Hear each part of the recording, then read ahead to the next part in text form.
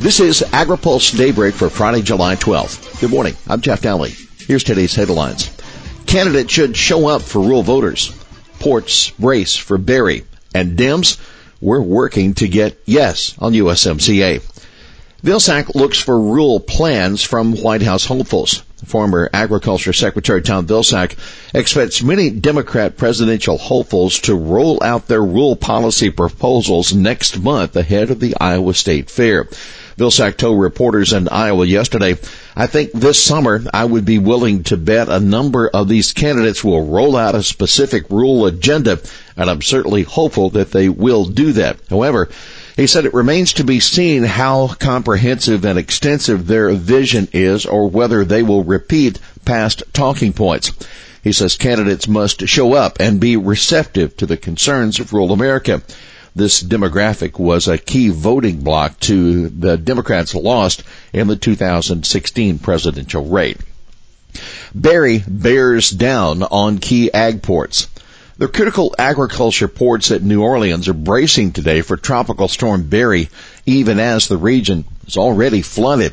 Exporters suspended launching ships after the bar pilots stopped moving ships in and out of the Mississippi River, according to Mike Steenhoek, executive director of the Soy Transportation Coalition. Some soybean and grain exporters also are invoking contract provisions that allow them to get out of obligations due to events such as weather that are outside their control, he said. The stretch of the lower Mississippi River from Baton Rouge to the Gulf accounts for 60% of U.S. soybean exports and 59% of U.S. corn exports. Dems and USTR plod away at USMCA. U.S. Trade Representative Robert Lighthizer met with House Democrats yesterday to discuss the U.S.-Mexican-Canadian agreement, and another meeting is tentatively set for next week. Lighthizer and House Democrats' USMCA working group discussed demands for new enforcement provisions to ensure Mexico follows through with implanting new labor standards, according to Representative Jan Schakowsky of Illinois, who was in the meeting. The meeting next week is expected to be on Democratic demands to strengthen the environmental provision in USMCA, she told AgriPulse. Representative Earl Blumenauer of Oregon confirmed that Democrats are still hoping to hold a vote on USMCA this fall, but Schakowsky stressed that there is still a lot of work to be done before that. At some point, we want closure, she said. We're working to get a yes, but we're not there. House Ways and Means Chairman Richard Neal oversees the 8-member working group. Brazil locking up China's soybean market. U.S. soybean exports to China have been unusually strong over the past several months, but they're still nowhere near the pace they were before the trade war, and Brazil appears to be cementing its dominance. Prior to the trade war, Brazil owned only about 30% of China's soybean demand from October through May in 2016 to 17. About half of that market share was commanded by U.S. shipments. After retaliatory tariffs hit U.S. soybeans a year ago, Brazil quickly took 45% of the China import needs, and now Brazil is filling about 75% of China's soybean demand, compared to 10% for the U.S. That according to new data from the USDA's Foreign Agriculture Service. U.S. exports to China have been at a record-setting pace for the past several months, but the U.S. has a lot of catching up to do, and China's demand is now expected to decline as African swine fever sweeps across the country. USDA releasing $100 million in dairy subsidies. USDA is staying on schedule to implement provisions of the 2018 Farm Bill. The Farm Service Agency has started delivering $100 million in payments under the Dairy Margin Coverage Program this week, in line with the timetable Ag Secretary Sonny Perdue laid out in February. So far, nearly 10,000 operations have signed up for DMC, about 1/4 of the total number of dairy farms nationally. FSA also announced the estimated dairy margin for May, the difference between the milk price and the feed cost, was $9 a hundredweight, 50 cents under the new maximum coverage level. A producer who covers 5 million pounds of production, the equivalent of about 200 to 250 cows, would be in line for a payment of $22,500 for January through May. That according to American Farm Bureau Federation economists speaking with AgriPulse.